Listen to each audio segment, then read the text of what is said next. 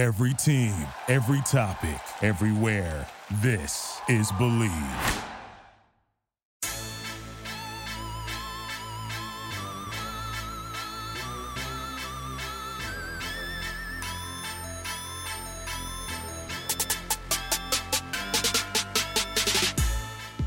Welcome, everybody, to the Believe in the Jets podcast. I am your host, Andrew Golden of Jets X Factor. As always, I got my co-host, Lamont Jordan, former New York Jet running back, here with me. Lamont, how was your Thanksgiving?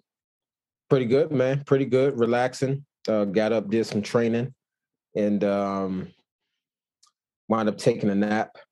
Yeah. Caught up in some football games, and then just went to my cousin's house, just ate some good food. Fried turkey, man. Oh, my gosh. Fried turkey is the absolute best. And came home and just laid it down. Yeah. Sounds like a good time. How was yours? It was pretty similar. Yeah. Stayed home with the family, watched some football, had some good food. We're Italian, so we had the big ziti going. That was definitely the highlight of the day for me. Yeah, overall a good day. Watched some not so entertaining football games, but still fun in general to watch football on Thanksgiving, regardless of how good or bad the football is. And yeah, it was a good day. I'm excited to get into today. We're going to do a quick review of the Dolphins game and then get into looking ahead to the Houston Texans with Zach Wilson's return. That's the big story. That's what everyone wants to talk about. We're not going to spend too much time on the Dolphins, but we'll get into it a little bit. The Jets are coming off a loss. It was 24-17. At home to the Miami Dolphins. And this was a tough game for me personally, because I felt like there was a lot of missed opportunities. And I felt like this was a game that they could have had an opportunity to really win early, really get out early and get to a big lead and play with a lead. And that's not something that the Jets do often. They had 3 missed opportunities from the Dolphins, where the Dolphins had 3 straight possessions towards the end of the first half, and they didn't score any points. They went 3 and out twice. They missed a field goal as well. And they had multiple opportunities from the Jets offense where they moved the ball. It wasn't like they were getting 3 and outs. They were getting down the field. They had a turnover from Ashton Davis on an interception. Jets go down and score a touchdown and tie it 7-7. Defense comes out and forces a 3 and out. Jets get the ball back, and they go down to the 5-yard line before Joe Flacco fumbles. And it was just a delayed blitz from the Dolphins. It's just a really good defensive call. Safety comes late. There was no time for anybody on the offensive line to pick it up. They disguised it well, timed it really well. Flacco gets hit. He's got a stick call to his right, and he's looking at the fullback that was playing tight end and the slot receiver that was going on the flat route, and he just doesn't have time to get the ball out. And it ends up being a fumble, and momentum changed from there. The Jets go and score on that possession. It's 14-7. The Dolphins didn't come out and score until the second half. They could have gotten 3 straight touchdowns, been up 28-7 going into halftime, and they would have got the ball back. This is rough. This is the signs of a team that don't know how to win yet. And this is when you're a young team, when you're installing a new coach and a new system, there's a bunch of new players on the team at the same time. That's what's going to happen. And I really think that this was an example of them needing to learn how to win. I think you can learn a lot more from this game than you can from like a major blowout. Lamont, I'm sure you can speak to that as a player more so than anything else. This is a game that I feel like the Jets lost more than the Dolphins won. And those are the games that hurt you as a player. Yeah, no, listen, I agree with you. I agree with you 100%. As I'm going back and I'm watching the game, I'm seeing a lot of 3rd and longs completed from the Dolphins. I think for me, the biggest takeaway from this game is that the Jets are still searching for their identity. Yeah. For me, that's the biggest takeaway from the game. We talked about it last week, how there were certain guys that we needed to see them get the ball in space. They got more the ball in space. They got Carter the ball in space. But you just can't, just the mistakes, a turnover in the red zone, 2 missed field goals that changes the outcome of everything that's happening. And then just the amount of big plays. There were a lot of plays that were 20 yards or more in this game. And all in all, as a Jets fan, it sucks to see them lose to the Dolphins just in general. But to lose a game that, you're desperately looking for a win, and you had a chance to get a victory against the Dolphins. And I just really I agree with you. I think this was more about what the Jets didn't do opposed to what the Dolphins did. But with that said, we move on to Houston this week. On the road, don't have to worry about cold weather, wind, and all those different things. And so, I'd like to hear what your take. What do we have to do in order for the Jets to walk away with the victory? Yeah. This game is really interesting. First and foremost, Zach Wilson is back, and that is going to help, regardless of in what ways in particular. Zach Wilson being back, he is the starting quarterback. The team is going to rally around him. I fully believe that his talent, on top of just his moxie and his natural ability, is going to be more beneficial to this team than Joe Flacco or Mike White would be. Just point blank, period. Mm-hmm. So that's a big factor. However, this is where I want to go to first. We need to remember the coaching staff of the Houston Texans. Their defensive coordinator is Lovie Smith. Lovie Smith has been in the league for years. Lovie Smith has been a head coach in the league for years, had a lot of success in the mid to early 2010s, late 2000s with the Chicago Bears. Famous for his Tampa 2 defense more than anything else. And he's the defensive coordinator of the Houston Texans right now. He's not only playing Tampa 2. He does some other things every now and again, but it's still his main coverage. And what he did specifically last week against the Tennessee Titans that really got to Ryan Tannehill is he disguised his coverage. He didn't do anything fancy. He just changed the alignment of the defense and where guys were lining up before the snap. So it's not so much showing one coverage and shifting to another. It's just changing where people are lining up and then rotating to either this guy's dropping or this guy's rushing. As a veteran defensive coordinator going against a rookie quarterback coming back into his first game after sitting out with an injury, I am sure Lovie Smith is going to try some interesting wrinkles to get to Zach Wilson and confuse him, as most defensive coordinators would against a rookie quarterback. Specifically, what they did against the Tennessee Titans and Tannehill is they did some double mug pressures. And they would bring both their linebackers down into the A-gap, and they would drop them out instead of blitzing. And Tannehill would be confused because he thought it was going to be a blitz, and he would have expecting A.J. Brown to come in on an quick in route, and the linebacker would drop into the throwing lane, and he would pick it off. I think that's something that they're going to try again against Zach Wilson, because they're going to think, oh, we're blitzing you. You're a rookie. We're going to come up and try and heat you up with a blitz, and then the linebackers are going to drop out. And if they're going to do that, the first thing the Jets have to do, and it sucks that Michael Carter is out, and we'll get into that more because he is a huge factor of this offense, and him being out cannot be understated. But I get Tevin Coleman in the game, and if you're going to have linebackers going backwards, I'm running right at them. I'm daring them to get into that double mug pressure look again. Scare them out of it with the run game. See if you can get some identity on the inside, generate some power. And especially if you're going to have guys that are linebackers and they're already moving backwards off the snap because they're dropping out of a blitz look, you're getting an advantage as an offensive lineman, getting to get up on them. Instead of them coming at you to try and shed, you can get into a better position. You're going to move the line of scrimmage. You're going to get yards just going straight at it. And I think that is how you establish the run of this game with Michael Carter out. You get Tevin Coleman in the game. You get into some 11 personnel. You get into some single back sets. You dare them into that double mug pressure, and you try and run right into it. See if you can't get some free yards inside, back them out of their pressure looks. And it's also going to open up play action, especially for a quarterback like Zach Wilson, having the benefit of play action, especially with how Elijah Moore is playing right now and his ability to get down the field. That's going to be really huge for this offense. I think you got to be able to back them off with the run game first and foremost, because I think Lovie Smith is a veteran DC. He's going to be looking to confuse Wilson, and you got to make it easy on him in as many ways as possible. First and foremost, that starts with the run game. Yeah, no, listen, I agree with you. And when I saw Carter was out, it just threw me for a loop, because coming into it, before I knew that he was out, I was thinking, I was like, okay, this is a game that the Jets can win. Yeah. This is a game that they can definitely win if they can kind of build off of some of the momentum of last week. I mean, yes, it is a tough loss, but I feel like there were a number of good things that we saw last week that we can kind of build on for the remainder of the season. You have to believe Moore's confidence coming into this game is going to be up. You have to believe, and you hit the nail on the head with your prop bet last week with Jamison Crowder getting more involved in offense with his receptions. For me, I agree with you with regards to getting the run game going, but I would like to see a multitude of runs. Yes, when you walk those backers up in the A gap, if your game plan is to run right at them, you can just have the two backers shoot the A gaps. You can pinch inside the B gaps and force the back to bounce the ball, which is ultimately what I think Houston wants them to do. With that said, you can still attack the run game downhill, but have a multitude of different runs. Run your counters, run your powers, hit your stretch plays, things of that nature. And now we're talking about the two-headed monster now of Coleman and my Turk, Ty Johnson.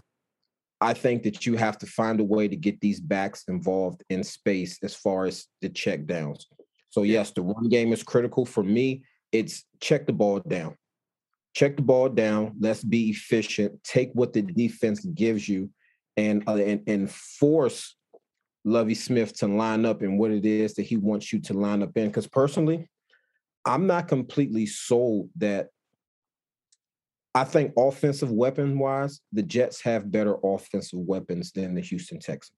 Agreed. I mean, when you look at the Houston Texans, yes, you have Conley, yes, you have Brandon Cooks, and yes, you have David Johnson. These are three studs.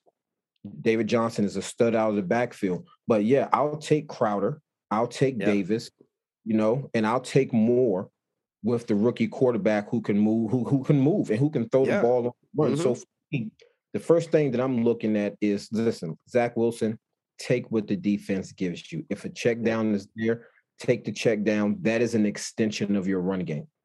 Yeah, I agree with that, especially with a defense like this. While they can be somewhat confusing, they're not very man heavy. And when a team isn't very man heavy, it's going to leave the underneath for free open, usually more often than not. So you're going to be able to have space for the checkdowns. And it is an extension of the run game. And I agree that you got to be able to vary your inside run games. This is a great game for some trap runs. Let's get Vera Tucker trapping a linebacker coming through the A gap and just taking him out of the play. You got to be able to, if team wants to, is what I always like to say is the team that dictates the matchups is going to win the game. Mm-hmm. And if you're offensively, if a defense wants to come out and pressure looks and have their specific game plan to try and confuse your quarterback, if you let them do that, you're going to have a long day offensively. You have to make them change what they're doing. You have to dictate the flow of the game and say, this was your plan. We came out and countered it. Now you have to adjust on the fly and do something different. We are now in control of this game. We backed you out of your plan. You're now reacting. We are attacking. And I think that is what the Jets need to try and find to do with this game. And quite honestly, I'm confident that Michael Floor is going to be able to do it. With the way that he has been sequencing plays together and understanding the defenses that he's going against the last couple of weeks, I'm very impressed with his self-awareness as a play caller recently. And his ability to see what's in front of him, see things for what they are, sit there and go, Elijah Moore is my number one receiver. And it's well aware now. And so I'm going to feature him as the guy on the double post pattern, not my number one receiver, Corey Davis, like it was in preseason. It's the same play they ran against the Packers in the preseason in week 2. I remember breaking down that play for Jets X Factor. I did a film review on it. And it's just a double post. And double post widens out inside safety. You have the second one coming in behind it. It's man coverage. Byron Jones starts with outside leverage on Elijah Moore. Elijah Moore gives him a slight nod to the outside, breaks back inside, and he's wide open. Post underneath on a little skinnier post, widens out the free safety. They ran that play to Corey Davis in the preseason. That's their go-to, get Corey Davis the ball in space, give him room to run play. He was their guy at the start of the year. Now it's Elijah Moore. Now they're putting him in that position on the outside and saying, you go be the number one receiver. You go beat all-pro Byron Jones and one-on-one on a post route and win and take the ball for 62 yards and a touchdown.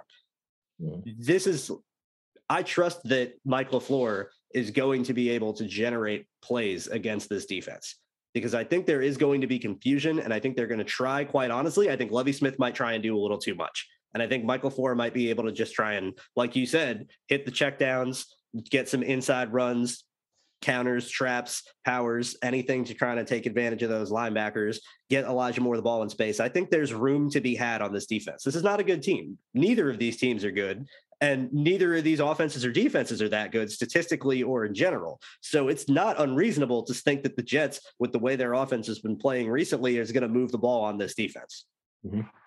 No, listen, I agree with you. I mean, we're talking about the defense.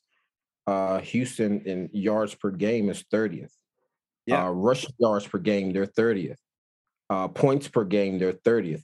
The one area, and this leads me to my next point, is that Houston is in the top 10. When it comes to takeaways, they're sixth in the National Football League. Now, I know people listening may say, hey, well, Ryan Tannehill threw 4 picks last week. Well, if you take away those 4 picks, they're still in the top half of the National Football League with regards to takeaways. And if you also add the games that were played yesterday with those teams who are ranked above them, we're talking about a defense. When it comes to takeaways, they're in the top 10. So my next point is, hey, take care of the ball. Houston does not win that game last week if Tennessee takes care of the ball. I think Tennessee moved the ball up and down the field on them. And I agree with you that LaFleur, this game is going to be on him. That's going to be my later point. But with regards to my second point of what we have to do to win this game, and I know that, hey, you know, that most people say, hey, coming into every game, you have to be able to take care of the ball. Yeah, well, the fact of the matter is these are 2 bad offenses. These are 2 bad defenses. You really can't rely on anything from either one of these offenses that are consistent. And when you look at the numbers, the only thing that sticks out to me, which separates these 2 teams, is that Houston is ranked in the top 10 when it comes to taking the ball away. So for me, you have to hold on to the ball. If we can look up at the end of this game and we can say that the Jets did not turn the ball over, I think that there's a great chance that this Jets team wins this game. But first and foremost, you have to take care of the ball. Yeah, absolutely. I mean, you nailed it. In every game, you have to take care of the ball, but especially in a game like this where the Jets defense does not create turnovers and the Texans defense does. And turnovers are a thing where, yes, they're very streaky. If you look at them from a statistical aspect, they don't necessarily always translate year to year. But when they do translate in that year, they come in bunches. And some teams just have a knack for creating turnovers. You look at the Tampa Bay Buccaneers in the early 2000s when they won the Super Bowl, and they scored like 7 defensive touchdowns that year or something insane. They made it an emphasis at the beginning of the year. We're going to go out. We're going to create turnovers. We're going to try and be opportunistic. And this defense creates turnovers for the same reason that they give up yards sometimes, because they are going to be opportunistic and they are going to take chances. And you have guys like Justin Reed at free safety, who's a really good player in the back end who can intercept passes and cover a lot of ground. Might take a chance breaking on a pass deep up the seam. There's going to be a tough matchup, making sure the Jets aren't too aggressive. You don't want to be 2 balls to the wall down the field. You don't want it to be the week 1 game plan against Carolina with Zach Wilson, which is it's either going to be a run play or it's going to be a deep shot down the field. That's not going to work. You can't do that until you set up everything else. You have to be patient. You have to attack on the ground. You have to hit underneath. You can't turn the ball over. You have to back them into a defense that is more focused on stopping underneath. That's when the deep shots to Elijah Moore will open up. That's when you'll be able to hit the plays down the field. And you still need to take your shots. I think that's the last thing I want to say is you still need to take your shots, especially with Zach Wilson in. You can't just be Zach Wilson can't come in and play like Mike White. Zach Wilson has to come in and play like a better Zach Wilson. Yes. No, and I agree with you. And that was going to lead to my next point, which ties LaFleur and Wilson together. During his time off, what did Wilson do that's going to help him to get better? And LaFleur, you have to come up with a game plan because, listen, when Flacco was in the game, and I'll give you credit on this, where you felt like the Flacco could shred this defense, he could if you just gave him the time, which was what I was worried about. If you give Flacco the time, that was the problem. He can shred you. Unfortunately, especially in the red zone on that one particular play, he just did not have the time. There was a post route that he threw to Davis where he got hit on. He couldn't step into it. I think Davis had his man beat. So with regards to LaFleur, can you call a game that would allow Zach Wilson to just drop back and carve the defense apart? Picking up pressure is going to be critical. I think that the Jets are going to face a lot of pressure in this game. I really do. I think they're going to see some pressure. What I saw that Houston did against Tennessee was I felt like they played, I think you hit on this, they played everybody in the box. Yeah. Everybody was close. Like you said, they ran. And then they would drop them afterwards. But then they would just drop everybody back. To me, that is genius. Because what you're telling me is you want me to either beat you deep or you have to give your quarterback time to sit and wait, let everybody drop, and then hope that you have the right combination of routes that can hit underneath. And I think that Houston, from a defensive side of the ball, they do a great job of getting to the ball. That's the one thing that I noticed about that Tennessee game is they do a great job of getting rid of the ball. So LaFleur has to come up with some type of pass protection that's going to allow us to take these deep shots. Listen, I don't think that these corners can run with these wide receivers. Nope. I really do not think that they can run with these wide receivers. So it's critical that the offensive line gives Wilson enough time to allow the wide receivers to get their routes in, and then he just has to deliver a great ball. So LaFleur and Wilson, now that Wilson is back, Coach LaFleur, what type of offense are you going to run, which is going to allow this Jets offense to move against one of the worst defenses in the National Football League, who, by the way, is coming off of a big victory over the Tennessee Titans. And let's make no mistake about it. They're playing at home now. Houston just scored their first road touchdown last week. They're coming back home now.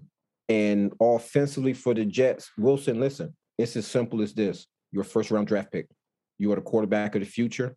You had a chance to get you some reps during the season. You had an injury, which allows you to sit back, go back, and kind of self-scout yourself. Now we're going to get an opportunity to see how much better Zach Wilson has gotten from the last time we saw him in the field to this time. Yeah, I definitely agree with you. I definitely agree. I could definitely see them sending pressure. I think they might start by sending pressure and then look to drop out of it maybe later in the game when that's what they think might be expecting. And what you were talking about with finding ways to get in pass protection and take your deep shots leads me perfectly into my next point. And that is that Lovie Smith, at the end of the day, at some point in this game, one way or another, whether it's from one formation or a different one, he's going to call Tampa 2. And he's probably going to call it on a second and short or a 1st and 10. Some sort of start the drive, start the play, start the series situation. And you're going to run Tampa 2, especially with the guys that the Texans have at linebacker right now. In standard Tampa 2s, if it's going to be from a nickel set, one of those inside linebackers is going to have to carry the deep middle. That's the whole responsibility of Tampa 2. That's his job. So put Elijah Moore in the near slot and send him straight up across that linebacker's face and say, you want to run Tampa 2? We're going to get into a 3-by-1. We're going to put Corey Davis on the outside, Keelan Cole on the inside slot, Elijah Moore in the near slot, and whoever else you want on the other end, whether Denzel Mims is playing or you swap Crowder and Cole and have Cole on the other outside, you get into a 4-receiver set. You put Elijah Moore as close to the line to the ball as you can. You get him isolated on that linebacker in Tampa 2, and you send him straight up the field, and you say, Zach Wilson, throw it deep. Split the safety. Because Neville Hewitt is Texans starting middle linebacker. He was a Jets player a few years ago. I think just last year, he was the Jets middle linebacker, and he played respectably under Adam Gase as a run stuffer, but he was atrocious in coverage. He was a absolute liability as a player in coverage. And so if you're expecting him to keep up down the field with Elijah Moore and you're at your own 35, you're at your own 40, you got X amount of yards of space left, and you know Zach Wilson can take that thing down the field. I put Elijah Moore in a situation to get isolated on a linebacker and tell him, go burn him. Just punish him. Punish this Tampa 2, because you're right. I don't think these DBs or these linebackers or anybody on this defense outside of Justin Reed can keep up with these skill players. I think the Jets have the advantage from a talent perspective on offense against this defense, let alone the miscommunication and the other mistakes that this defense makes for being a poor defense. It's not always just who's the better talent. There's mental aspects that go into it, and the Texans have made a handful of mental mistakes as well. I think you can exploit them. And I think if there's a guy that can do it, it's Elijah Moore. And I think Zach Wilson if there's one thing that he learned, I would hope that it's find the check down and take what the defense has given me more often than not. And if there's another thing that I could put as the number 2, it's Elijah Moore is your number 1 receiver. He's the guy you look for first first and foremost. Don't be locking in on Corey Davis like you were the first couple of weeks. Don't have this utmost trust in Corey Davis that he's going to beat whoever he goes out against. Because I think you might be onto something with Corey Davis. I'm not so sure myself that he's the go-to number one receiver that he's being paid like he is. I think Elijah Moore is already, though. And I think that is the guy that he needs to feature. I think you can design some plays for him to take advantage of a Tampa 2 shell, because eventually Lovie Smith is going to call it. It's in his DNA. You know it's going to happen. It's the one thing that I can say for certain that the Texans are going to do defensively is at some point in that game, they are going to call Tampa 2, and that the Jets will have an opportunity to exploit it. Yeah, no, listen, I agree with you. When it comes to Corey Davis, and I like putting Elijah Moore in the slot because, yes, you can, you're putting that speed, his speed up against that middle linebacker speed. Yeah, good luck. Me personally, I prefer to put the taller wide receiver in the slot versus that Tampa 2, simply because you can throw it over top of the linebacker's head. And I trust Corey Davis to go up and make a play as the taller player than I do Moore. I think you put Davis in the slot, you put Jamison Crowder, and you put Moore on the outside, and you let those guys go to work out there as far as you see Buffalo do it all the time. They run Stephon Diggs, they line him up all the way out wide, and he runs a 4 to 6 yards shallow cross where he's catching the ball in front of the linebackers and forcing those guys to come up and make tackles. I think that is the game plan. I really think that has to be the game plan. Listen, if you have a ball where you want to take a shot deep, you go ahead and you take your shots deep. But I think on both sides of the ball, both offenses, I should say, this game is going to come down to the efficiency of the quarterback and the patience of the quarterback and the play callers of both teams to say, hey, I'm going to take this 4-yard check down. I'm going to take this 6-yard shallow cross. I'm going to take this 12-yard curl. Be okay with those things right there. Get yourself in the red zone, and then you have an opportunity. I think that Tevin Coleman can be huge in this game. Me as well. He can be huge in this game because he is the power. And I said that last week. He's the force on the offensive side of the ball. And if you look at the Texans defense, yes, they do rally to the ball, but you can run the ball on this team. Yeah. And so Ty's going to have to step up. Coleman is going to have to step up and provide. And hey, listen, I would love to see Coleman and Ty in the game at the same time. Agreed. I would love to see them in the game at the same time.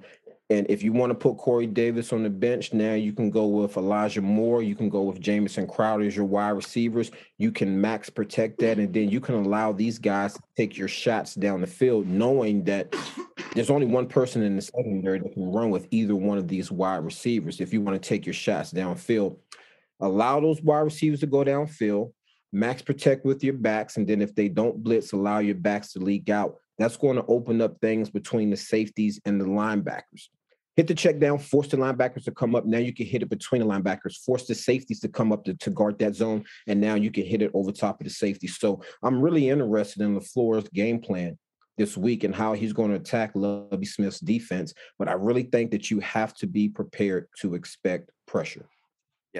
Yeah, I can see it. I definitely agree that when you're aiming for the intermediate shot, when you're just trying to get the touch throw over the linebacker, between the safety, Corey Davis is the guy you want, because he will have the size to go up and high point it. He'll have the size to be able to make the tough catch in traffic. And not that I don't think Elijah Moore can do that, because quite honestly, I think Elijah Moore can do anything, but I would trust Corey Davis more with his size and physicality to be able to go up and make that tough catch with potentially a safety or a linebacker closing than I would Elijah Moore. But when I'm looking to score a touchdown, when I'm looking to just score, and I'm looking to do the highlight Pat Mahomes 65-yard bomb that ends in the end zone with the safeties 10 yards behind him, Elijah Moore's the guy I want running the ball.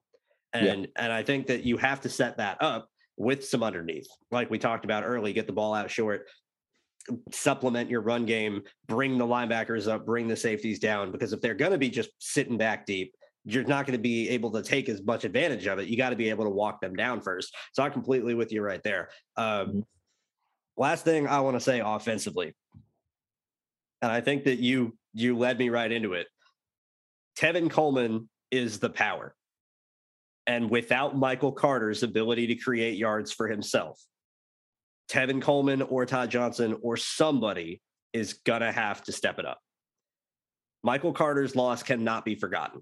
This is really, really important, how good this guy was. This guy was the leading scrimmage yards on your offense. This was, by statistics, the best player on your offense, and he's not playing.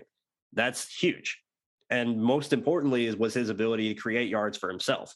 He made Michael Floor look really good sometimes by having a play that should have been a 2-yard loss where he breaks out of a tackle, squirts through a gap because he's so small and hard to bring down, and gains 3 or 4. That's huge for an offense. And it's very underrated. It doesn't get counted on the stat sheet as much of how much that prevents you from getting in 3rd and long and how much that keeps you ahead of the chains. So there's going to need to be someone that steps up. I don't know if you saw this yesterday. This isn't completely related, but you mentioned Tevin Coleman and Ty Johnson in the backfield at the same time. Mm-hmm. Did you notice that there was a play against the Miami Dolphins where Mike LaFleur put Elijah Moore at fullback and then ran him on a go route from under center? Mm-hmm. Yeah. Let's put Elijah Moore in the backfield. Let's do that more. Let's let him run some routes on some linebackers from the backfield too. If you want to look at quick checkdowns, well, I have Tevin Coleman and Elijah Moore, or Tevin Coleman and Ty Johnson, and Elijah Moore comes around on the orbit motion. There's possibilities with the underneath game with all these guys. And I think the more you have them on the field together and the more ways you mix and match them together, the more opportunities you're going to discover. So I would look to feature the guys in your backfield more, and that includes Elijah Moore. Yeah, no, I like that. I don't want to see anything that looks like a college offense. I don't. Yeah, no, I agree. Like, I don't want to see any jet sweeps. I don't want to see any of those. Really? I know, because the way Houston played, the way they played Tennessee, they played close to the line.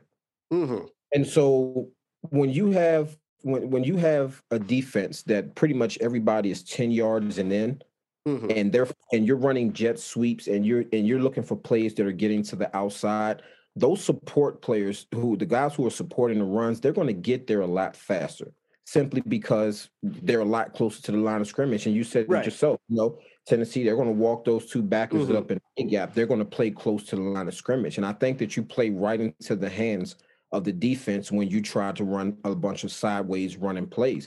I also think that when you put Elijah Moore on that jet sweep, I think that especially if you're faking it to him and then you're passing the ball, I think you're actually helping the defense, because you're taking one of your fastest, your better route runner, and you're putting him in a position that all he is a check down. Now as a defense, we can sit back, throw that check down, and we can rally to the ball.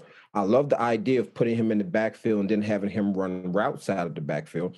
The only problem with that is if they bring pressure, he now becomes the hot route. Now that becomes predictable.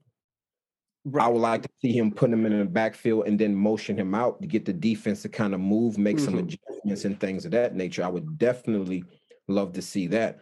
But I listen, take the tight end out the game. Put Coleman, put Ty Johnson back there. Go ahead and put whoever you're going to put in the slot. Let's say you put Moore in the slot. You go ahead and put Crowder out wide and you put Davis out wide. I think that is going to put the pressure on the defense. With a tight end on the field, I actually think you're helping out the Texas defense. Yeah. You take that tight end off the field, go for 2-back set. Somebody that put it this way. You check the ball down to Coleman, you check the ball down to Ty Johnson, they're going to get you a lot more than any tight end you have is going to get you on a check down. And so if Houston wants to come and play that Tampa 2, if they want to come and they decide to bring pressure, now you have 2 backs. Let's say you free release everybody. Let's say you free release the backs. I like to check down to my backs more than I like to check down to the tight end. And it gives you faster skill players on the team. I think this Jets offense is faster than the Texans defense. I really believe that. So it's going to come down to, can we protect Zach Wilson? If we can protect Zach Wilson, get the ball into the hands of our playmakers, we're going to be able to move the ball. We're definitely going to be able to move the ball. It's just, you just can't turn the ball over. So I love that idea of putting him in the backfield, moving him all around the place. Everybody knows that he's the number 1 now. But the thing is now you're bringing back Wilson, who has shown that he wants to get the ball to Davis. During this time that he's been off in his self-scout, he should see that, I should have threw the ball here. oh, I need to throw the ball here. I can't focus on Will. I can't focus on Davis. If Wilson, between the time that he's been off, if he's gotten better at being able to read the defense and just take what the defense gives you, this game can get really interesting.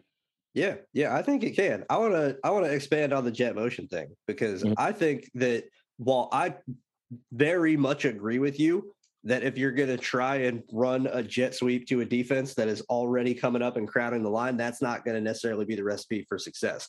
I want to see it like 1 or 2 times a game as a distraction to like a screenplay to Tevin Coleman the other way.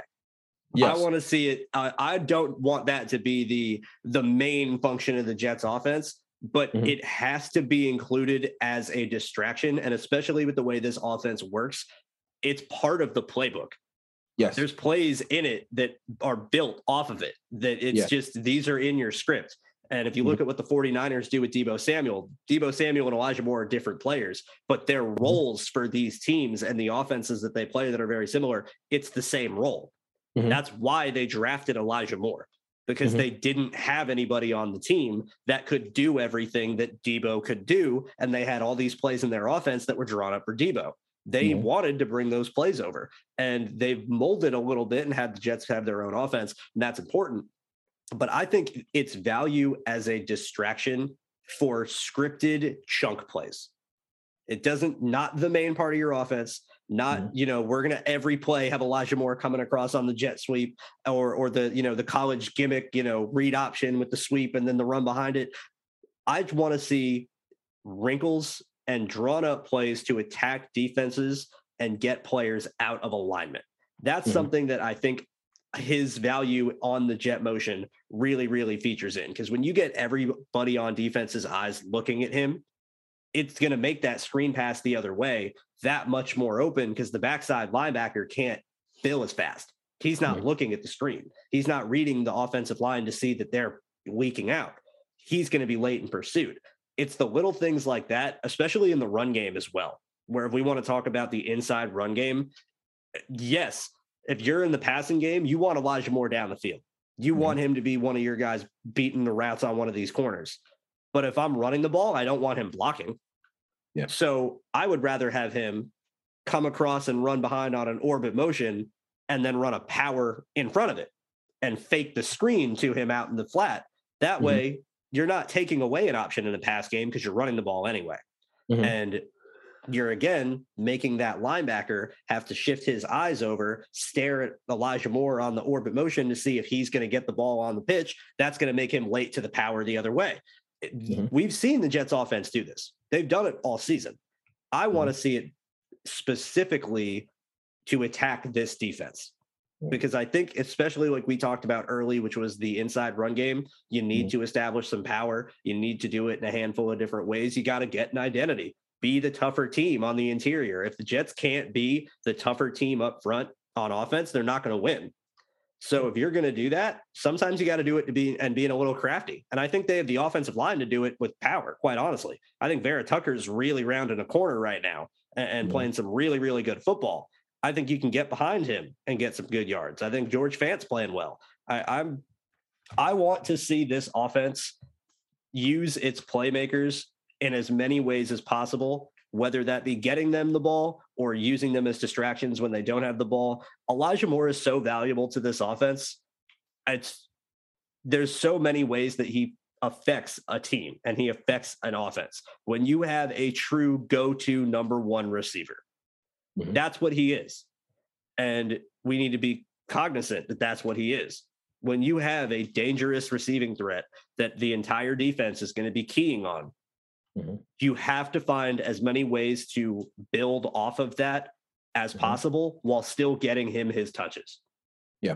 And so if that means running him on an orbit and helping out your run game, or running a sweep and running a pitch the other way, we've seen the Jets do their under center pitches, and you run the reverse and it's the double pass, and you do it once a game or twice a game, and that's your chunk play, and it gets 25 yards. Well, maybe you don't get a first down on that drive without that chunk play. You don't. Those are important, and they're things you put on tape for the future that you can build off plays against other teams in the future. where you can run the pitch, the fake sweep with the pitch, and a team is going to see that and go, oh, we got to hang out backside because the fake pitch is going to be coming. Then you actually run the pitch. And then the defense backside is again late. There's so many ways to exploit a defense in the modern NFL with motions and with play design. And when you have a talented group of skill players, it makes it that much easier. I just want to see it more. And I think this is the game to do it, especially with your young quarterback. Scheme him up some ways to get some free yards. Don't just put this all on Zach Wilson. Even though we want to see him take what's there, take the easy yards, make the right decision. Absolutely. I'm all there for that. But let's give the kid some easy throws too. Let's give him let's help him out like we helped out Mike White. Let's help him out like we helped out Joe Flacco. Let's not go back to the Zach Wilson, you're talented, you can do it, go be a hero show. Let's help our young quarterback, especially with our offensive coordinator that seems to know what he's doing now. Yeah, no, I agree with you. And I think that when you have Flacco in the game, and I think I brought this point up last week, where you're able to do more as a coordinator because you have a veteran. You definitely have a veteran back there. And it goes back to your first point about the run game offensively. All of those other gadget plays are based on your ability to run the ball. You got to get the defense saying, hey, everybody get to the ball. Everybody get to the ball. Running misdirection and jet sweeps against a zone team that's playing close to the line of scrimmage, it gives you chances of those plays being successful go down significantly. Now, if you're playing against man-to-man teams where you could run the motion, now you have all these different moving parts. The man who's checking the guy in motion gets caught up in a wash, all these different things. Then you can catch guys off balance. I don't think that this Houston Texans defensive line is good at all. I don't think that they're good at all. There's nobody up there that really scares me. Actually, within their front seven, there is nobody. I agree with you. Yeah. I think that if you want to win this game offensively, you have Tevin Coleman. You run the style of offense that you ran when he was with the San Francisco 49ers. And if you're going to have a tight end in the game and you're going to have a fullback in the game, then I think that the game plan is rely on Coleman, rely on Ty Johnson, force them. Because listen, when you're playing against cover two teams, the way they always say, you have check with me. You have a run, check, a pass. If they come out and you see cover two, you run the ball. If they drop down, single high safety, you pass the ball. Like you said it, there's going to come a time that Lovie is going to run the Tampa 2. He is a too high defensive coordinator. You have to have a run game that's going to attack that defense. And if ever there was a game that offensively you can impose your will, we don't know how long Carter's going to be out, but it seems like for the next few weeks, it's going to be Tevin Coleman, it's going to be Ty Johnson. You have to establish your power run game. Your power run game gets everybody coming down the hill faster, which opens up the shots, which opens up the holes in between the safeties and the linebacker even more. So just finishing up the offense, yes, get the run game going. You have first to get and foremost. First and foremost, you get the run game going. Secondly, you have to hold on to the ball. You cannot turn the ball over against a team that's in the top 10 in takeaways who won their last game simply because they took the ball away. And then lastly, playmakers got to make plays. And I said it, and I'm going to continue to say it. Somehow Corey Davis has to be that guy that defenses come into and game plan for. If he's a guy that you can basically say, hey, you got him. You just take him and you're able to focus all of the rest of your defense on bracketing Crowder, on bracketing or double teaming more.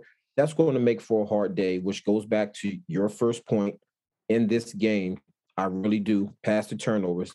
The most important thing that we can do as a Jets offense is establish that power run game. Yep.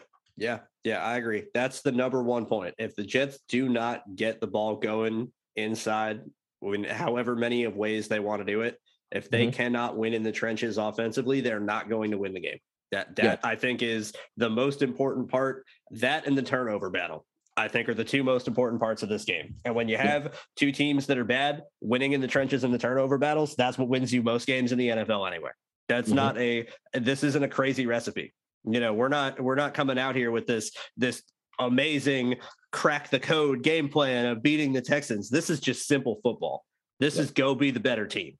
This is, you have the talent in very crucial areas being your offensive line against their defensive line and your skill talent against their secondary, you can go be the better team. There's not many weeks the Jets are the better team from a talent perspective. And let alone with the other mistakes and issues they have, that makes it even harder. This is a week that things are kind of equal. Both of these teams are 2-8 right now. Their record is tied. Let's be real about what this is. Yes, it's in Houston, and I think that is going to play a factor, but this is a winnable matchup offensively. And I think that is the main takeaway. So yeah, wrap it up for me. That's it. It's get the ball going inside, avoid turnovers. Don't make Zach Mike White, but help Zach in the same way you would help Mike White, and hope that Zach learned to take what the defense is giving him, because in a zone heavy scheme, there's going to be some opportunities underneath. I think that's it offensively. I don't know if you have anything else to add, but I think we're ready to get to the defense. Yeah, no, I'm good offensively. When I think about the defense, and we talk about these numbers defensively, both these teams are in the bottom 5. When you talk about just the worst defenses across the board versus the pass, versus the run, points per game, things of nature. When you look at the Jets offense, just as the Texans had one area that they were in the top 10, top 15, which was takeaways, points per game, the Jets are 9th. And maybe I need to go back and check my stats again. But as I was looking, I always start at the bottom because I expected the Jets defense is 9th in points per game. Offense. Oh, the Jets off. Okay. Offense. Yes. Okay. I was about to say yes. No, I'm saying as you're looking at the Texans defense, and then you look at each team has one area that they're in the top 10. Yeah. The Jets offense actually since week 8 in terms of yards per game is the number 1 offense in the NFL.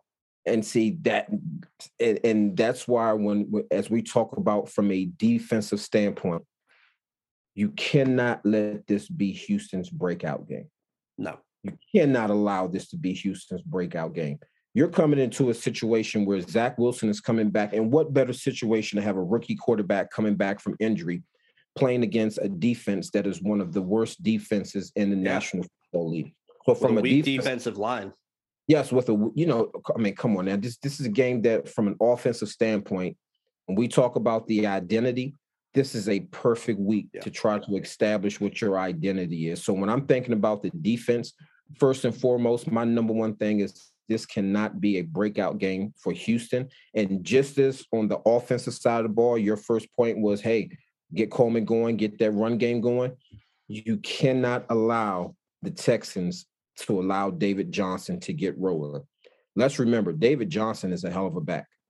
He's a big back. He's going to be a problem out of the backfield. He's a guy that's shown that he can play and belongs in the National Football League. So defensively, you cannot allow this Texans offense to start running the ball. You can't allow it. Yeah. I think that's definitely the number one thing that they have to do defensively is prevent the Texans from being able to just ground them out. Like if they can just win on the ground against this defensive line, and quite honestly, I'm not scared of anybody on that Texans offensive line. No. There's no one that they have that I'm sitting here going, oh, that's going to be a bad matchup for whoever's going to be starting on the Jets. If Quinnen, again, like I said last week, if Quinnen Williams can't win, and he did win against Miami, he won a handful of times. There was a handful of times he won handily, but if he can't do that again, I'm fully expecting him to be able to do that again. I'll be honest with you, Lamont. I'm not worried about this run game. I'm not as scared of David Johnson as you are. I think he is a talented player for sure. And I think that when he was with the Arizona Cardinals, he was incredibly, incredibly talented.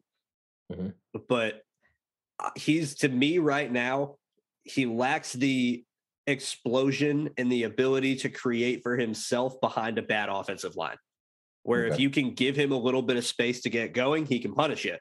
He can get up to speed. He can be big and strong and run through tackles, and he's going to be a load to bring down. He's got to get the space first.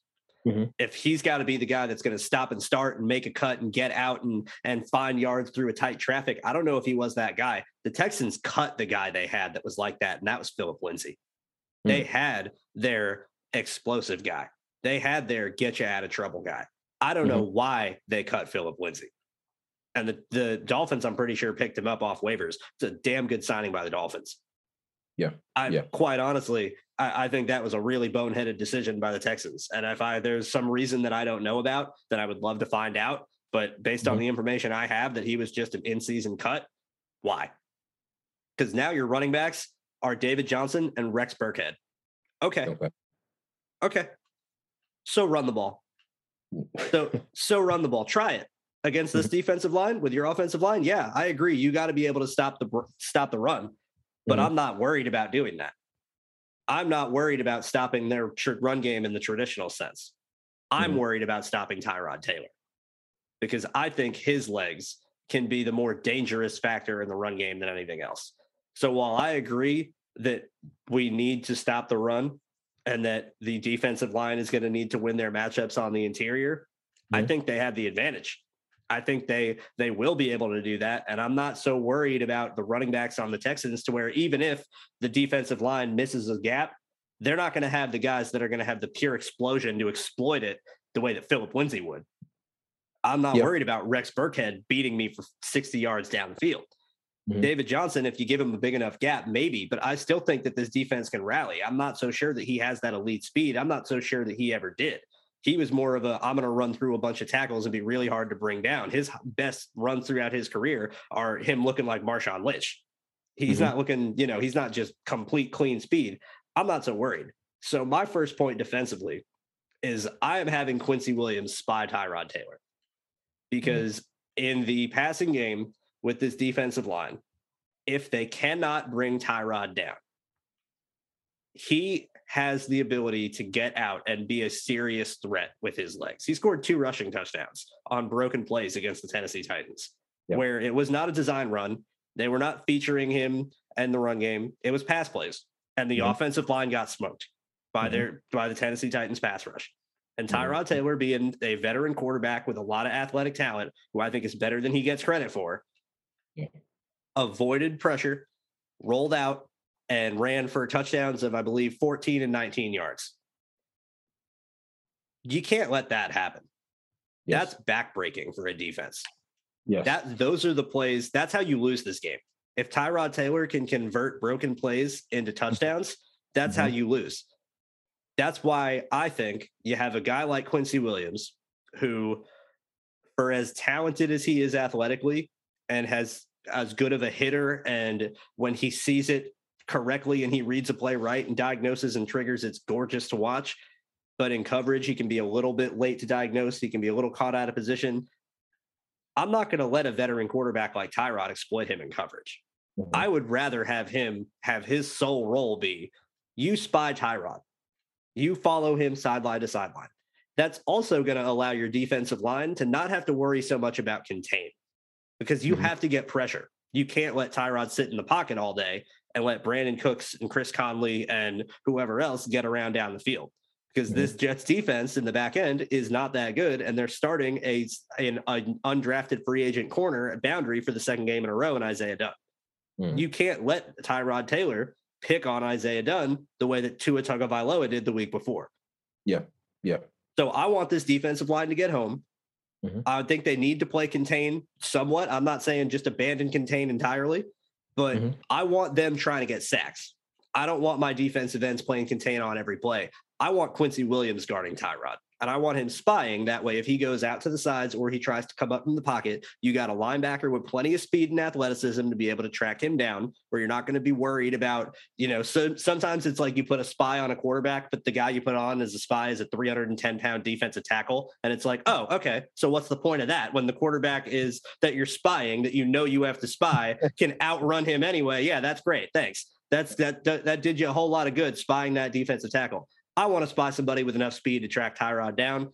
So that's why I think it's Quincy Williams. And Jeff Ulbrich, the defense coordinator, said something really interesting today. I think the Jets are going to move their defense around this week a little more than they have in the past, because they did it a little bit against Miami. Bryce Hall traveled on Jalen Waddle a little bit, which was the first time they had done that this week. And he had mentioned, Jeff Ulbrich again had mentioned going against Brandon Cooks. They had mentioned Bryce Hall with his option to line up. They think he could be a good matchup. They trust him, whether he could be moving more or less than he was before. They're not ruling it out. And he specifically mentioned Javelin Guidry being a matchup for Brandon Cooks, which that to me makes me think that they like, specifically Ulbrich said that Guidry and Cooks in terms of athleticism and body shape are basically clones of each other. And he's right. They're about 5'10", incredibly fast, stocky kind of build, get down the field. They got a ton of speed. He's right.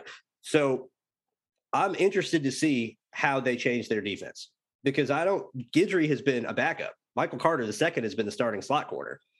And they haven't moved Bryce Hall or Brandon Echols or anybody else into the slot. Whether it's anybody else in the slot other than Carter has been Guidry. So what are they going to do in the back end that's going to be different to try and change things up to get better matchups? It's going to be interesting to see, because I think you're going to have some changes defensively where you might see some nickel looks where you have 4 corners and one of the corners is a safety. Or you change up some personnel every now and again. Maybe Javelin Guidry plays dime linebacker, which he did in the preseason. There could be a bunch of different schematical changes here. And so if that's the case, let's not overcomplicate that for Quincy Williams. Let's just let him spy Tyrod. And that, I think that helps your defense in every facet. I think it helps your defensive line be able to generate more pressure and not have to worry about containing as much. I think it helps Quincy know his assignment and be able to just see things and trigger and not have to worry about getting caught up in a potentially new defense. And I think it's going to help your back end, because you're going to have somebody to chase Tyrod down and come head at him when he's trying to get around to the edge and escape on broken plays. I agree with you that you have to stop the run. That is important. I'm not trying to understate that whatsoever, but I'm more scared of Tyrod Taylor's legs than I am of David Johnson's in a traditional sense. And that brings me to my second defensive point: is you have to be able to contain Tyrod Taylor with your down 4. Like, everybody has a lane responsibility. If it's your job to keep outside contained but still get to the quarterback, you have to be able to do that while keeping Tyrod Taylor in the pocket. Now, listen, Tyrod Taylor's legs are dangerous, but let's be honest, he's not Lamar Jackson.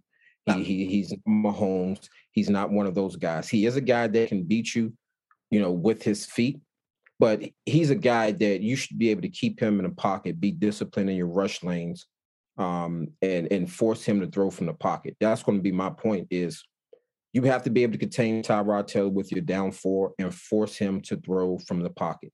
If you can force him to throw from the pocket and you can contain him with those down 4, and the down 4 can actually get to him, I think that's a way that you're going to be able to generate some turnovers. You're going to be able to generate some sacks, which when you look at this Jets team, if there is one area that we haven't talked about, and we haven't really talked about it a lot, and this is our 3rd episode, something I think is going to be critical. The Jets special teams, when you talk about kickoff return and punt return yards, they're at the tops of the National Football League. Again, Brant Boyer is an excellent coach. Yes. And so when you're talking about 2 bad teams, 2 defenses that allow teams to move the ball, 2 offenses that quite frankly, in my opinion, are still struggling trying to find their identity. Definitely. The difference between winning and losing could very well come down to special teams. Field position. Do you have a punter that can shift field position, and do you have returners that can shift field position? And that's something that the Jets have. So being able to contain Tyrod Taylor with your down 4, and we're talking about not just containing him, but we're talking about you got to hit Tyrod Taylor. Yeah. You have to hit him, and you have to force him to roll left, just as you will with most right-handed quarterbacks. But there is a significant difference when he's rolling right opposed to when he's rolling left. To me, when he rolls left, he's rolling left to buy time to look for a run lane. Whereas when he's rolling right, he's buying time. He's more comfortable, as most right-handed quarterbacks are, rolling right, allowing Cooks, allowing Connolly to find that softness in the zone, extend the play a little bit longer. So yes, and I do agree with spying on him. The problem with spying majority of the time is you become very predictable as a defense. And you can go in at halftime. You can make a halftime adjustment that can come out and completely destroy, completely exploit that the person that you have spying. I like the idea of having multiple faster guys on the field, but once again, it goes back to my first point. if I play a nickel and Houston comes out there and they play in their regular where they have a fullback, the tight end, and the halfback, and you have a nickel out there, we're going to run the ball down your throat. Oh, I agree. Yeah, you're going to run. I agree. You got to match personnel. Yeah. You have to you definitely have to match personnel. But to my second point, this front four of the Jets defensive line, they have to be dominant in this game. I really think that this game is going to be won or lost based on the play of the defensive line. Yeah. Yeah. The trenches will decide this game in both facets. If the Jets can hold up in pass protection, whether the Texans blitz or try and do some blitz sim pressures or whatever it is they try and do, or the inside run game, if that can get going, that's going to help. If the defensive line can win and prevent the running game from going for the Texans, and if the Texans are going to come out and they're going to be that run heavy, then you match your personnel. You sit there and you go, let's get in our base 4-3. Let's drop our strong safety down. Let's put 8 in the box. They're going to sit there and they're going to have their fullback in and all of that. I'll match my personnel and I'll sit there and do what I do. But if it's going to be 2nd and 7 and they're going to go 11 personnel, run out of 11 against this front four. Go ahead. Try it. Try running against Quinnen Williams out of 11. I'm not worried about that. That's where I back up. And those situations, I'm more worried about Tyrod Taylor than I am worried about David Johnson or Rex Burkhead getting me in the ground game. If they're going to come out and make it obvious and hold up a giant red flag that says we're running the ball inside and get into a 21 personnel or a 22 personnel set, then by all means, then go out and match, get into your traditional. But I'm not worried about the 11 personnel run game. I'm not worried so much about the shotgun run game, more so than I am about Tyrod Taylor. And the one counterpoint I want to give you, because I agree that you want to have integrity in your rush lanes. Always. The Minnesota Vikings as a defense do that better than anybody else, where you will never see one of their 4 guys going to the same spot.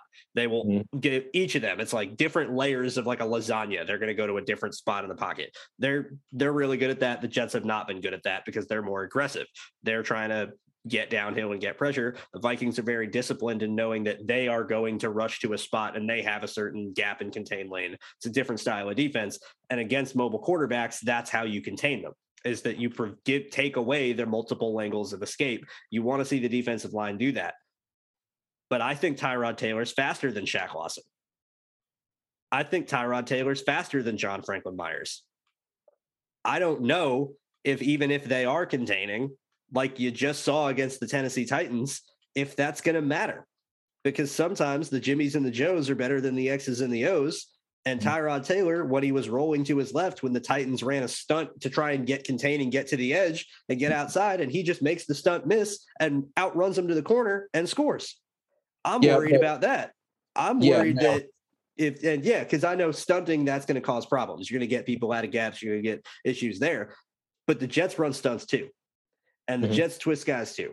And I'm worried that it's got to be a huge game from Quinnen Williams, because if your defensive ends are containing, the guys that you have at defensive end right now are not the most explosive guys in the field.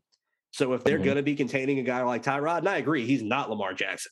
He's by no means anything close to Lamar Jackson, but he can be a threat, and he might be faster than our defensive ends, which I don't think is unreasonable to say. So if that's going to be the case, they're going to have to be a lot more cognizant in their contain to not get beat, because they don't have the ability to recover as fast. If Quinnen Williams can't dominate, you got to have someone spy, because Tyrod will find lanes and he will outrun the contain to the corner. And if he is rolling right, that's when your defense is going to break down. That's when you're going to have plays come open. Brandon Cooks is going to be able to settle in zones. I'm quite honestly looking at everything as a whole. This is my number one worry on defense for the Jets, is stopping Tyrod Taylor. I think he is the most important player on this offense to stop. And that's not just in the run game. I'm saying taking away, being good in your pass coverage, not getting caught out of position as veteran quarterback, all the different things that make him a tough defensive matchup for the Jets. I think he's the number one guy you got to stop. We talked last week. We said, who are the 2 guys on the Dolphins offense that we have to stop? It was Mike Gesicki and Jalen Waddle. I think the 2 guys this week are Tyrod Taylor and Brandon Cooks. Yes. Oh, well, I would say this. I would agree with you on Tyrod Taylor, but I think Connolly. I Connolly think is close. I think that Tyrod Taylor is more comfortable with Connolly. And just as an overall receiver, I mean, first of all, Connolly is bigger than Cooks. Yep. Um, and from what I see where they are in their careers right now, I'll take Connolly as a person that you have to stop over Cooks. To your point of what Tyrod Taylor was able to do against Tennessee, when a quarterback breaks contain and you're playing a zone defense, a quarterback is more likely going to keep his eyes down the field and wait for his wide receivers to come into the zone. Whereas the Tennessee Titans, they play a lot of man-to-man. When a quarterback breaks contain versus man-to-man, and you watch Aaron Rodgers do this his entire career, he recognizes man-to-man, he sends the crossing routes, everything clears out, a lane opens up, and then he hits it because that's versus man-to-man. I'm hoping that we don't play a lot of man-to-man because then Tyrod Taylor is definitely going to become a problem if you're not in your rush lanes. And then when you talk about the young guys that we have playing on the back end. That was going to be where I was going to go. Is you're got to be worried about playing zone because Isaiah Dunn was not good playing zone last week and got caught out of positions in some of their most basic coverages a handful of times. Some of the Dolphins' biggest plays came with Isaiah Dunn getting caught out of position, and that was zone coverage. And that's what I'm worried about with Tyrod too. Is he's a vet, he's going to see that. If Tua can exploit this defense, Tyrod Taylor's going to see that. Like that's but I would say this. This is where, as a pro, how you get better from one week to the next week comes into play. So for Dunn, listen, you had your week, all right? You made these mistakes. You came back in. The coaches got you coached up on where you went wrong. You know that the team that you're facing this week is going to see what you just did last week, and they're going to try to exploit that. As a pro, you just have to be better. If I'm playing running back and I show a defense that I can't pick up a blitzer, guess what that defense is going to do? They're going to blitz every time because I've shown that. And so the same thing applies for the secondary. Yes, you as a coach, if you're going to put the player out there and they've had a week and you've had a week to kind of make the necessary corrections, you can't be afraid to run what you just corrected them on. Yeah, because now it comes down to Dunn. Either you've gotten better or you be on the bench, and then we'll give another guy an opportunity. So to your point of making sure that, first of all, containing Tyrod Taylor is first and foremost. To your point of spreading things out, I'm really concerned about David Johnson if you spread things out. Because one thing that I saw that hurt the Jets last week was poor tackling. Yeah. It was poor tackling. Yeah. You spread things out, and I'm speaking from a big back's perspective. You spread things out for a big back. You don't have those linebackers. It gives me a little more time to make you spoke on it. You're not worried about him making that cut and then hitting the exposed. Well, when you spread things out as a back, you got more room. Big back. Now I have more room. Now, once I get to that second level against guys who have shown that they struggle with tackling, just like they did last week, that's something that you really have to worry about. And I'm just telling you right now, you're worried about Tyrod Taylor. That's your number one. Getting the run game going, stopping the run game of Houston, that's my number one. If you spread things out and you allow Houston to get those inside zones and run the ball with Johnson, now you've just added the read option to the equation, which is going to make Tyrod Taylor a bigger problem. That's why I'm like, hey, we got to stop the run. You already said we have to stop Tyrod Taylor. To my next point, somehow we got to generate turnovers. We absolutely have to generate some turnovers. If you're dead last, or if you're at the bottom of the bunch and generating turnovers, somewhere along the line, you have to generate turnovers. And if you want to win this game, playing against a defense who generates turnovers themselves, then you as the Jets, you somehow have to generate some turnovers. Yeah, I agree. That was actually my last point as well, was take some risks in coverage, was see if you can scheme up some trap calls. See if you can find, if you're going to be more comfortable moving Bryce Hall around now, as Jeff Ulbrich said yesterday in his press conference, that he talked about. They said part of the reason they did that is that Isaiah Dunn has practiced as the number 3 and number 4 corner. So he's played on both sides. And so they felt more comfortable moving Bryce Hall because they knew that they could move Dunn as well, and, vice versa. So if you're going to do that more, if you're going to shift up your coverage a little bit, and not even talking about personnel, taking personnel completely out of the equation, just the coverages themselves. If you're going to be putting a little more on the plates of these DBs, let's try and scheme up some trap calls. Let's try and scheme up some coverage calls that'll be a little sneaky. And let's see if we can't manufacture some interceptions. Let's see if we can't get some plays on the ball. Let's be a little more aggressive. Let's try and call. And I know that this is in their coaching tree from the Seattle cover 3, et cetera. What the Jaguars did when they had Jalen Ramsey in his prime is they would basically play cover 3, but Jalen Ramsey would play man-to-man on whoever the number 1 receiver was. And everybody else would be playing cover 3. So if it was a number 1 isolated to the boundary and you had 3-by-1 on the other side, you would have Jalen Ramsey on the number 1 playing man coverage in a Meg call, and you would have everybody else in cover 3 standard. Bouye would be playing a deep third, et cetera, et cetera. Let's do some of that with Bryce Hall. Let's trust Bryce Hall to be this number 1 corner that we all think he is, because his numbers, his ball production is not there because teams aren't throwing at him. He's just blanketing everybody. He's not getting the opportunities to make plays in coverage because he's not getting targeted nearly as often because he's covering people so well on a snap-to-snap basis. So let's get him in man. Let's give him an opportunity on the backside of a play to go take a risk. Let's go see if you can jump an out route. Let's show like you're in your deep third and you're going to continue dropping and the corner is going to buzz out underneath and they're going to call the little out route and it's going to be wide open. Fake it and sit with outside leverage on that out route and take it off. Let's give him some opportunities to make some plays in the ball because I think he can do it. And I don't think Bryce Hall, his low interception numbers throughout his career, he's got 1 in his career and it came last season. I don't think that is due to lack of ball skills. I don't think that is due to lack of awareness. I don't think that he is. I don't think, quite honestly, I think the only reason Bryce Hall doesn't get more interceptions is because he covers guys too well on a snap-to-snap basis, that he's not getting targeted enough to get the opportunities. You look at a guy like Trevon Diggs. Trevon Diggs has 8 interceptions this year. Trevon Diggs has also given up like more yards than most other corners in the NFL. Yep. He's gotten a lot of interceptions, but he's given up a lot of yards. It's a risky style of play. And teams can throw at him because he gives up a lot of yards. That's why he gets a lot of interceptions. Teams are throwing at him more. Bryce Hall's taking people out of the equation. And I want to see Bryce Hall trusted more to take some risks because we've seen what he can do on a snap-to-snap basis to just take people out of the game. I want to give him the opportunity to generate some turnovers. And I think that, like we've talked about, win the game in the trenches and win the turnover margin. This is a defense in the Texans that can create turnovers. You got to start finding ways to create turnovers yourself if you're the Jets. I agree with you. I agree. Now let me ask you this. Who do you put Hall on?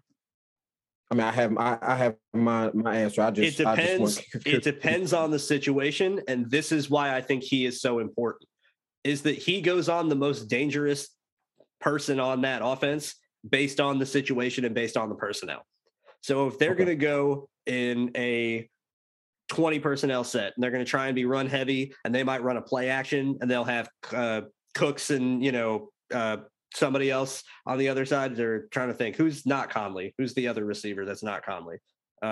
Name is blanking. It's Cooks, Conley, and there's one more. They're number 3. His name is I'm blanking on right now.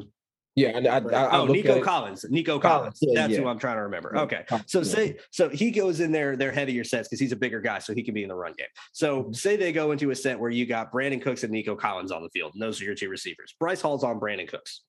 You go into a 3-by-1, and you have Conley, who's the guy they like to scheme up deep shots for.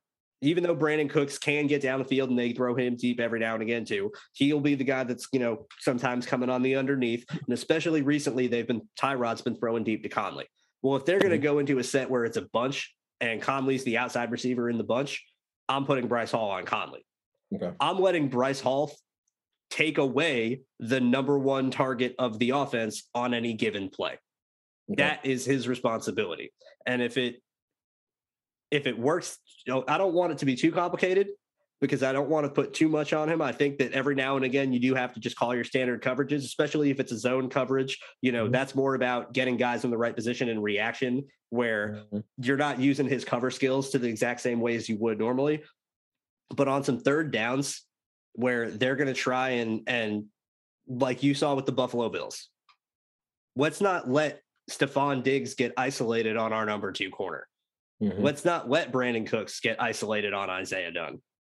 If it's third down, trail him, follow him. Let's get better matchups for our guys overall. Let's trust Bryce Hall to be this elite corner. I really think that the sky's the limit for him. I'll be completely honest. If there's one player on the Jets that I am confident is going to end up in a Pro Bowl at some point in his career that hasn't made one yet, it's Bryce Hall.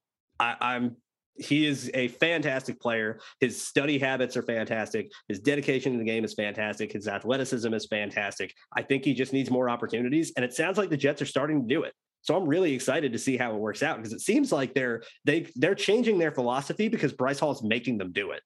Like, he's being so good that they're realizing, oh, we have to let him trail. Like, it makes sense as a coach now. We're sitting here as coaches going, he's our best player on defense practically half the time. It's him or Quinnen Williams, in my opinion. And we have to feature this guy. It's why Quinnen Williams is getting a snap increase. He was only playing 65% of the snaps for the last couple of weeks before this. He's up to around 70, 75 now. And I think that's going to continue to get higher. The Jets defense is realizing that what they just went through the last couple of weeks is not working. And with the injuries that they have to let their stars that they do have left shine.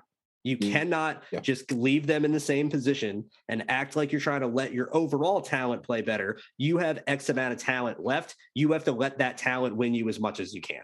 And I think that's what they do defensively, is let Bryce Hall do what he does best. Let Bryce Hall trail in key situations and try and manufacture some turnovers. I think this offense has, again, had its own miscues. I think the defensive line can get pressure on this offensive line. I'm not worried about that from the passing game standpoint. And while I might be underrating David Johnson, you are the running back, so I'm going to trust your opinion more than mine. But I'm more confident in the Jets defensive line to crush the offensive line anyway, to where I think that's going to have a big impact, and it's going to be hard for David Johnson to get going because the line isn't just going to be there. I think you can exploit this offense. But if Tyrod Taylor gets out of the pocket and beats you with the ground, or converts a 3rd and 8 by running for 12, or scores a touchdown in the red zone by getting out and running up the middle and diving for a score, that I think is the Achilles heel. That I think is the backbreaker. That I think is the thing that no amount of schematics or your team already can stop. When I look at this matchup and I look at the Jets defense versus the Texans offense, I look and I say the defensive line has an advantage against the offensive line. I like the secondary for the most part against the corners. I like the secondary against the receivers for the most part. For the most part, I'm a little worried about Dunn, but I think, like you said, he's going to have to be on it because he's going to have the target on his back. I like the matchup overall. I don't like Tyrod Taylor against this defense, and that I think is what's going to be the worry. So that was why it was my point, because if I'm looking at things objectively, I really think that this could be a game where the Jets are either going to play fantastic and they're going to be clearly the better team, or Tyrod Taylor is going to do just enough, just a few times, and Lovie Smith is going to do just enough, enough times where the Texans are going to be able to win. And it's going to come down to that. When you have 2 bad teams, it can go either way. And that's why I'm quite honestly, that's my ending point. Is these are 2 bad teams. There's an easy path to victory, but that's easier said than done. We'll see. Execution is going to be the name of the game. We'll see if they can execute. But I'm worried about Tyrod. I'm really worried. Now, I will say I think that both defenses have, put it this way, I think when you look at this game, both defenses have the same issue. I think that you have to be able to contain both of these quarterbacks. Yeah. I think if Wilson gets outside the pocket, I think that he could be dangerous also. Agreed. I think that he and Tyrod are very similar to me in terms of how you have to defend them. Not in terms of just comparing them directly, but how you would defend them. They're very similar. Yeah, and so when I'm looking at this, I mean, I'm sitting here looking at the numbers. Points per game, the Texans average 15 points a game. The Jets are 17.8. I'm just like, oh, come on. Rushing yards per game, Texans are last. Jets are 29th. Yards per game, Texans are last. Jets are 24th. So when I'm looking at the numbers, I'm saying to myself that from an offensive standpoint, the Jets should be able to have success against this Texans team. Right. It's ultimately going to come down to the Jets' ability to hold on to the ball. Just don't turn the ball over. Yeah. So I think we gave our points, and absolutely. It wouldn't surprise me one bit if we look back at this game, and if everything stays the same, if we look back at this game and we come to realize that the difference between winning and losing this game was that the Jets' special teams was just significantly better than Houston's special teams. And with that said, I guess that this sounds like a great to, transition into this your first bet right there.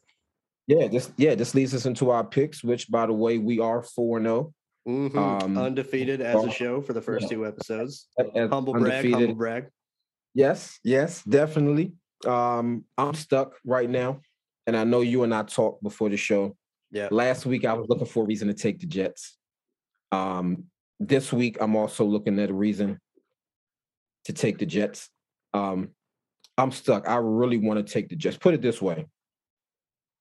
I have two bets that I'm kind of bouncing between. Yeah. Whoever I take to win, I'm a fan of the alternate point spread or tease, depending on what you're playing. I'm going to take the winner to win by. I'll take the winner at a -3.5, -4. I think that the winner of this game is going to win this game by 4 points or more. I really want to say I think the winner is going to win by more than 4 points. But when I look at these two teams, when I look at the defenses of these two teams, I'm going to go with my pick that we spoke about before. Yeah. I'm going to go with the over 3.5 total field goals this game. I think both teams are going to be able to move the ball up and down the field.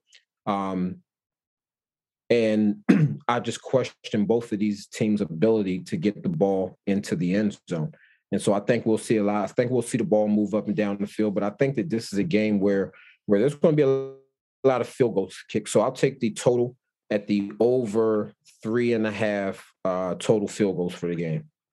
Yeah, that's a good one, especially when you got two teams with offenses that we have seen not always capitalize. Especially last week, you saw the Jets offense move the ball a ton and get into opportunities to score and couldn't. And either it was missed field goals or fumbles or any multitude of reasons, they've been stopped. And Amendola has been kicking lots of field goals recently. And once he gets within 40, he's pretty good.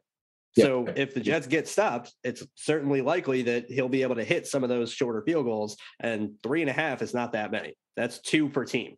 If each team kicks 2 field goals, that bet hits. That's sitting at plus 100 right now, and I think it's easy money. I mean, just something you can throw down quick, get a quick on. I'm going to add on top of that. You had mentioned whichever team wins, you think is going to win by at least 4. You would like to see an alternate spread on top of that. I'm going to go similar. But I'm not going to do an alternate spread. I'm going to do the straight up spread, and I am taking the Texans -2.5. And the reason I am taking the Texans -2.5 is that this game is at Houston. If this game was in New York, I would take the Jets and the points. But the Jets are historically, over the last couple of years, and especially this season, awful against the spread on the road. And they are not a road team at all. They have not been a road team at all this season. I'm very worried that might be a trend that rears its ugly head. And this could be a game where the Texans win by, like you said, you think it could be 4 or more than 4. This could be a game where the Texans win by a whole touchdown. Or this could be a game where they win by 10 points. And, things just go completely wrong. I'm worried about no Michael Carter. I'm really worried about no Michael Carter.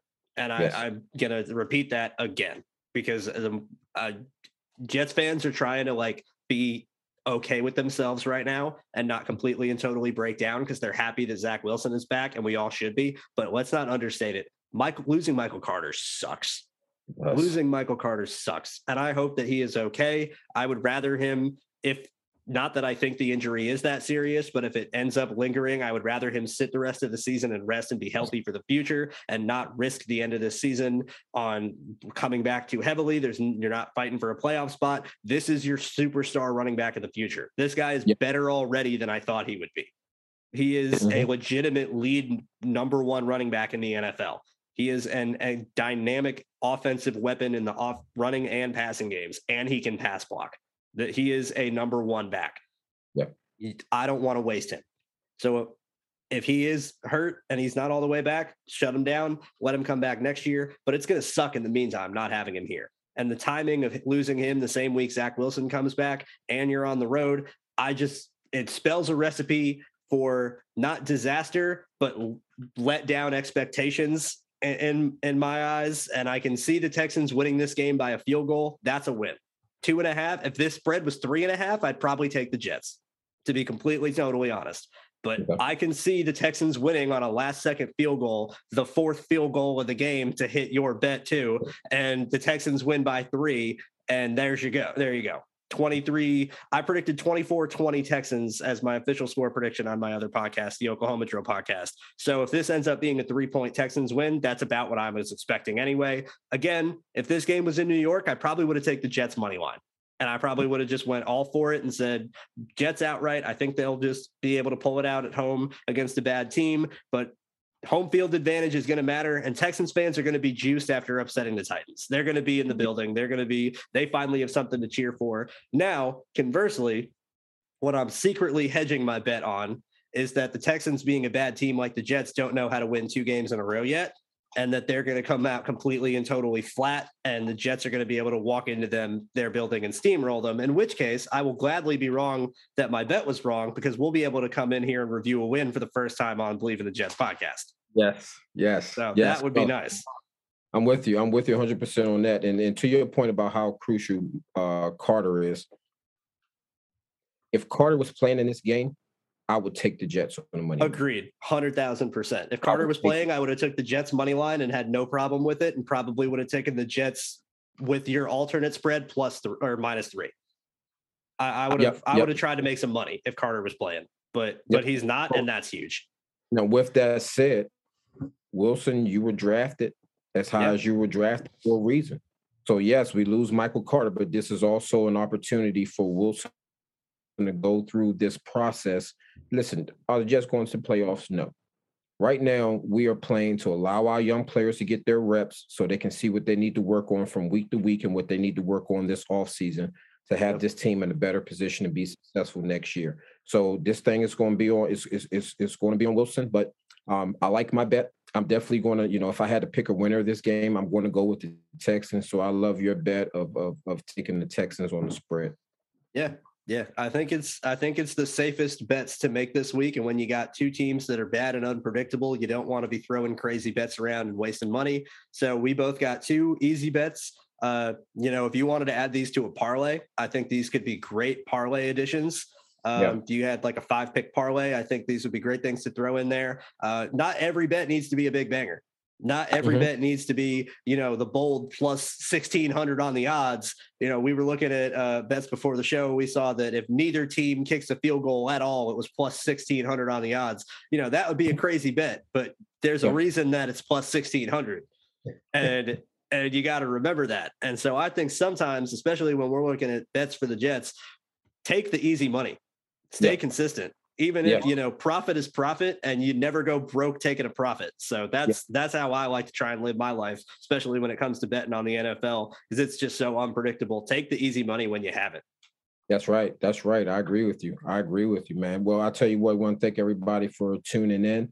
You can catch me on Instagram, Lamont Jordan _34, or on Twitter, Coach Jordan 34. And Drew, you want to leave your handle where the people can contact you?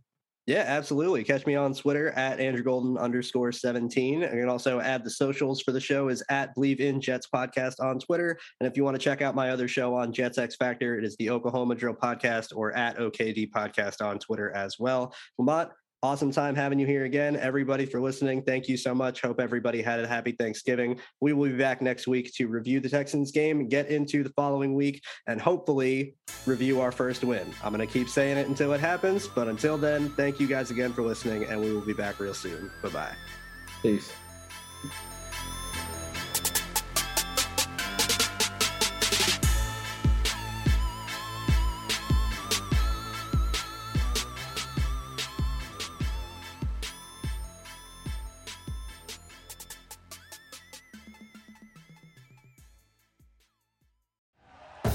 Thank you for listening to Believe.